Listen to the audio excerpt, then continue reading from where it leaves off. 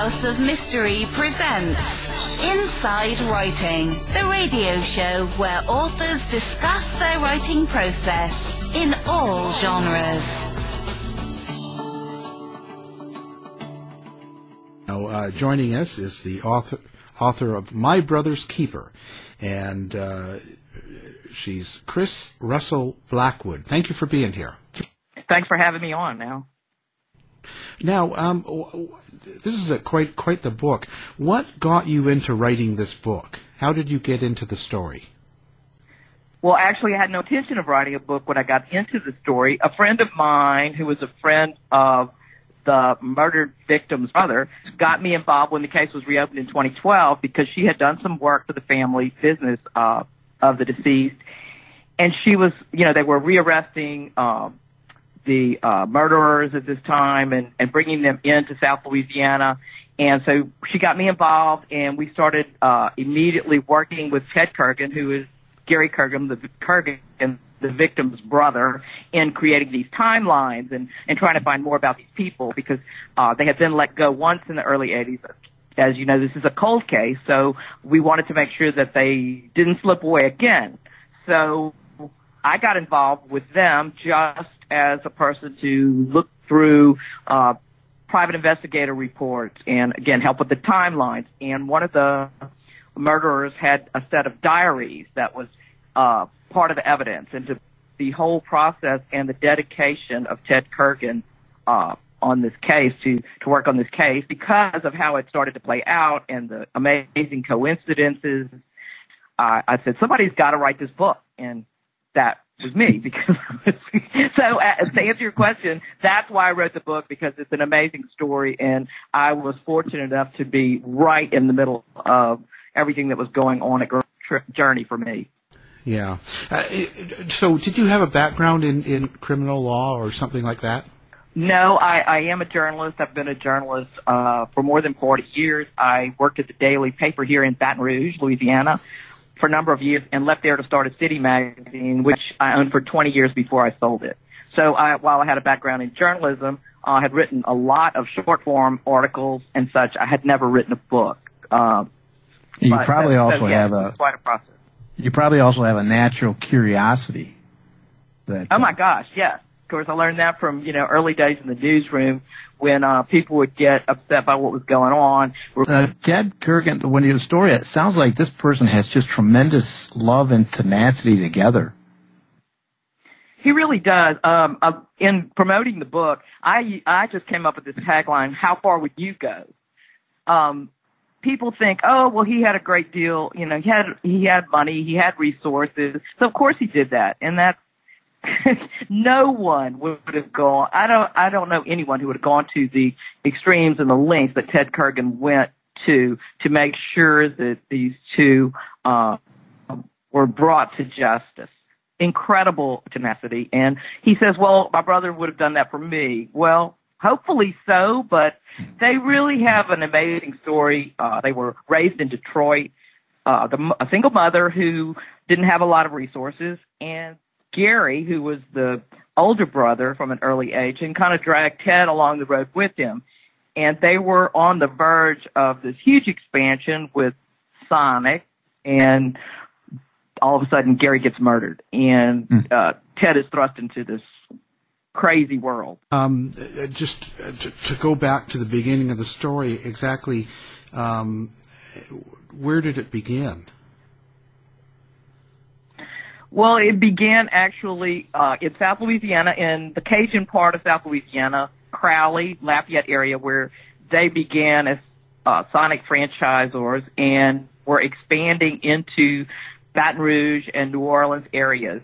So they actually had an office, so to speak, in Baton Rouge where they met with another franchisor, Larry Tucker, who became an integral part of the story as well. And they would meet at this office, do their business meetings, and then go back to their respective homes. Well, Gary went missing one night, and he was supposed to go back to Crowley, Louisiana, and meet with Ted.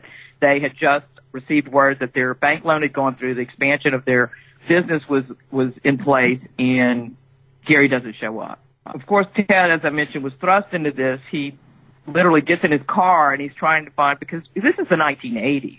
There are no cell phones, of course. There's no internet, and you couldn't file a missing person report for 24 hours. It had to be done in Baton Rouge, and he was about, I guess, 100 miles away from Baton Rouge, where Gary went missing. So Ted looks for himself for days. When the police get involved, at first there are no leads, so they don't really have anything to go on. And Ted discovers the initial lead that leads them to the murderers. Gary had been at this bar where this dancer/prostitute lured him back away and murdered him. Although she was 19 years old at the time, from a wealthy family from Ohio, so her whole story is very fascinating as well. Her then 36-year-old boyfriend, they were both together in the murder. However, she had a vision of herself as this up-and-coming person who was going to become some kind of actress, or she was working her way to California. Gary, as I mentioned, businessman. He was, he was a brash person. I can see from the 80s wearing the gold chains and the blah, blah. And I think that everyone, in fact, in talking to people who were at this bar, everyone called him Sonic Gary. I think they thought he had money and that he actually went around to the various locations and picked up cash or something and had cash in the trunk of his car, in his car somewhere. And also, I think it was for the money. And also, I think they might have, I'm not sure Gary's the only one they killed. It was the only one they were found guilty of, but I suspect part of it was for the thrill of killing as well. They moved out of New Orleans very quickly and murdered Gary toward the end of November 1984. And then they fled to Las Vegas, which is really interesting as well. Oh, so they actually fled the scene, like they knew they killed someone. Yes. and they wanted to get away. Why did they choose Vegas? Well, because Ron had also worked there as a casino barker and as a clown. So I'm sure that he knew that area well. He was from North Louisiana. I actually spoke to some of Ron's relatives who remember seeing her when they stopped there in North Louisiana before they went on to Las Vegas. But very interesting that they even tracked her down. Again, I mentioned that people the couple who owned the bar where they were, Gary and Dorothy McGee, had grown to know Gary Kurgan because he hung out there. So they became friendly, very friendly. And when, it's another coincidence, Ted is the one who located the bar where Gary was the night he was murdered by accident, just because he was, going everywhere he could possibly that Gary had ever been. And this was going to this bar for Ted was kind of a last-ditch effort. And when he walked in, one of the girls called him Gary. So he became acquainted with the owners, and that's how they found out her name. And were able to put a warrant out since she was the last person to have been known to have been seen with Gary. And then when she got to Las Vegas, she applied to be a dancer there, and the warrant popped up. I was just curious about. You said that this couple was rearrested, so they were arrested at one time. Yes, they were arrested for the murder then in 1984 and brought back from Las Vegas to Baton Rouge. Oh, after Las Vegas, that's when they got arrested. Yes, okay. They were arrested there because, as I said, there was a warrant out for her as a material witness in the case. And when she went to Las Vegas to apply for a dancer's license there, the warrant popped up. Mm-hmm. And so there's actually a pretty cool story about how Ted gets the detectives to Las Vegas because they were only able to hold them for so long. But they do get there, and what ensues there is pretty interesting as well. Some of the things that were remarkable about the story is that the crime scene near the bar in Baton Rouge, the original crime scene investigator was a gentleman named Hiller Moore. And today, and at the time the case was prosecuted, the cold case was prosecuted, he was the district attorney. So his office actually prosecuted the case, and he happened to be the original crime scene investigator, 30 years before that. What was the first clue for Ted when he started to do this, to kind of pointed back to that couple? Well, once they found out where they lived, Ted was able to really be close to this case, because he was able to find the lead on the nightclub. So the two investigators really respected him, and he also had been, many years before that, he had been deputized by the parish sheriff's office where he lived. So he had a badge. And also he had an interesting encounter with the mayor, which, anyway, for all these reasons, Ted was really, really involved in the case, as probably few people could have been. But anyway, to answer your question, once he left the house and there was an obvious signs that there had been, blood signs and blood stains, and there had been a struggle, the police knew there had been a murder there. Okay. And then, but they found that Gary's car, and how did they saw the blood in the trunk? Is that what they did? Yes, that was the evidence ultimately that years later in 2012 they were able to take the blood evidence from the trunk, the DNA, and connect it to Gary's son, Wade. And so that's how they were able to rearrest the couple in 2012. The DNA evidence tied them to it. Okay, so that means that that showed that Gary was in his trunk, which is... Gary was in the trunk, and actually there was enough blood and that they knew that whoever was in the trunk died in the trunk. Oh, I gotcha. Okay, and then they brushed for fingerprints in the car or anything. Did they get anything like that? They did all that, and that's why initially they were. But what really got them, besides just the blood evidence, because at that time obviously no DNA around, DNA testing around. But what really, Lila confessed in Las Vegas. The 19-year-old confessed. That was the main reason why they were arrested. It's because she confessed and pointed the finger at Ronald Dunnigan. Oh, okay. So then they did go through with all that, but they could not. There was no fingerprint or hair evidence, so that's why they were released. Oh, eventually they were released. But they were still suspected, though. They just didn't have enough on them. Oh, absolutely. Ted Kurgan, the brother, he absolutely was beyond convinced. So he spent the next 28 years doing private investigation. He knew where they were at all times. He knew what they were doing. He followed them, not personally, but he knew everything about them. I mean, he kept up with them continuously through this time. Okay. I gotcha. She actually confessed. Why weren't they able to keep them arrested and convict her even on that?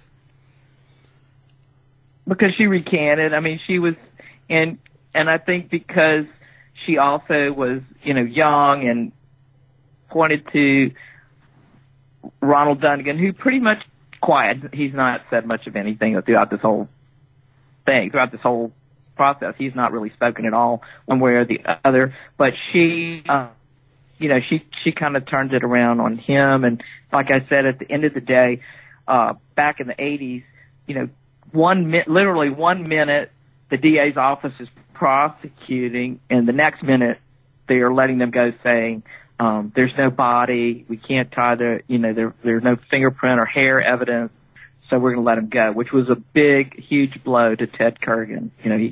He was incredulous. He couldn't believe it. So how did they get a hold of the diary? The diary was found in Las Vegas, in the Las Vegas apartment where they were. Oh, okay. And actually, Ted Kurgan was there, and Ted Kurgan was everywhere as the story unfolds. He was actually in Las Vegas. He actually found the diaries in their apartment.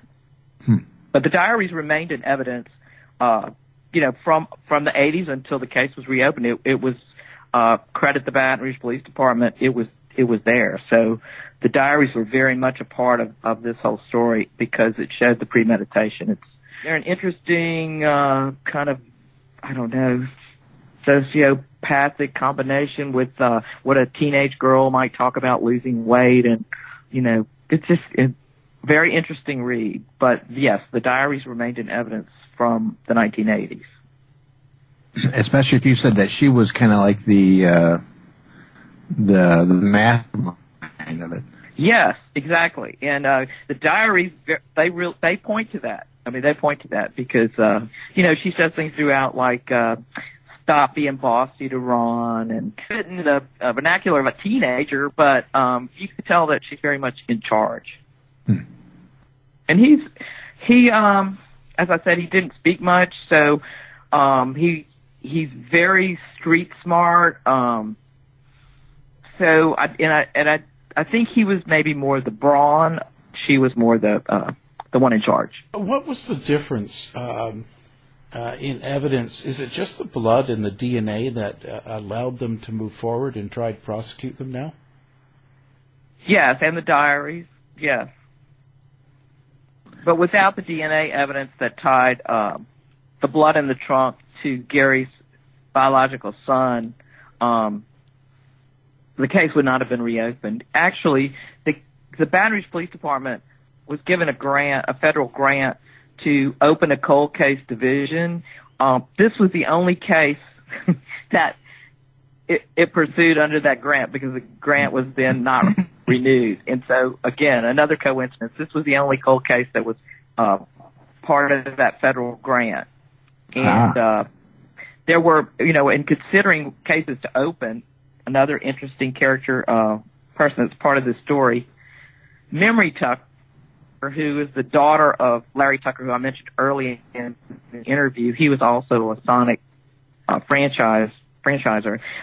His daughter was 8 years old when Gary was murdered. And, through all of this going on around her, swirling around her, she decided at that age that she wanted to be in law enforcement. And so she became an investigator in the Victims' Rights Department, and she actually did a lot of research and pulled together information on this case to present to them. And so probably her ability and inside information and interest in putting this case in such good order, it probably was one of the main reasons it was the one that was picked up to be investigated and prosecuted. So it's very interesting. One of the original detectives, R.E. Thompson, there were two on the case. He testified at the trial in 2015 from all those years ago. So there were a lot of people who were involved in the case then, who were still involved when the cold case was resurrected. And where was the car at for all this time? Well, the car was in a parking lot in suburban New Orleans. The couple drove the car down there and then took a cab back to Baton Rouge. But that's, it's a 65, 70 mile trip. So, but they drove the car down there. They drove the car down there and abandoned it in a parking lot.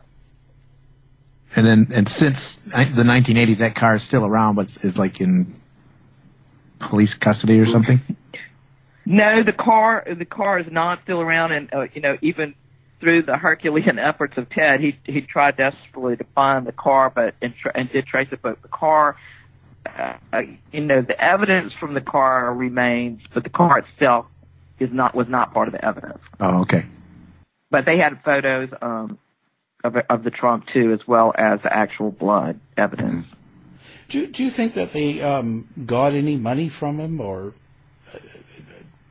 anything? I do, but I don't think they got a couple $1,000s. It wasn't the haul that they thought they would make. He had more cash on him than most people would have had, but it certainly wasn't what they were hoping to get. So I think there was another element, maybe the thrill element, or that had to be it. But I think literally they thought he went around to all the Sonics and did a day's worth of concession money, and that he had it in his car when he showed up. And she lured him to that. He had an appointment to see Ted that night, as I mentioned, to talk about their business, and he didn't show, obviously, but he was killed during the evening. But she somehow lured him because Ted spoke to him on the phone, and he was ill. So we don't know what she did to get him over there. Again, she would never tell us that part of the story or release anything about that. But he shouldn't have been there in the first place. Well, it sounds like she had a lot of control. I bet she was quite charismatic herself. Definitely. She was beautiful, dark hair, dark eyes. She was very outgoing, and I think she had a little bit of damsel in distress about her, but definitely extremely manipulative. And to this day, I've talked to her twice. Even the first time I met her, and she's very petite, extremely petite. So the first, I had to do a double take, even though I had, so much information on this case and on her personally. And, it was hard for me to believe that was she, because she was so tiny and so petite. Wow. And then, so she probably completely lacked remorse then. Yes, that is true. There's no remorse at all. Now, when you said that his brother had been spending the last 28, 30 years following them, through investigation and kind of seeing where they go and all that stuff, was there any indication that either one of them killed others or did the same sort of thing again? Not that he could pinpoint. Lila Mulla went on to become a nurse. She married, had children. But her life, there was a part of her lifestyle that was always a bit out there. I don't think she ever really led a totally straight life, although, she did work professionally and, she did marry and everything. Again, I think she manipulated her husband, her ex-husband. We had a lot of, although there was no confirmation, there were interviews with different coworkers at different hospitals that she worked with, and all of them talked about strange things about her, but there was nothing ever to prove that she killed anyone. And so the diary did not say that it just had a lot of damning kind of side evidence kind of thing? Correct. Mostly, it did list a couple of people, first names or nicknames, but, there was nothing. And actually, probably Gary, because she mentions another man's name that she's looking for, she's hunting for, whatever, for that night. And I think Gary just happened to be, the unlucky of the two, because she somehow caught up to Gary and not to this other person but she actually mentioned two different people in the diary. Wow. And she calls him Sonic Gary in the diary, so there's no mistake about who she's talking about. Right. So they ended up getting convicted, the two of them, correct? She took a 30-year plea deal.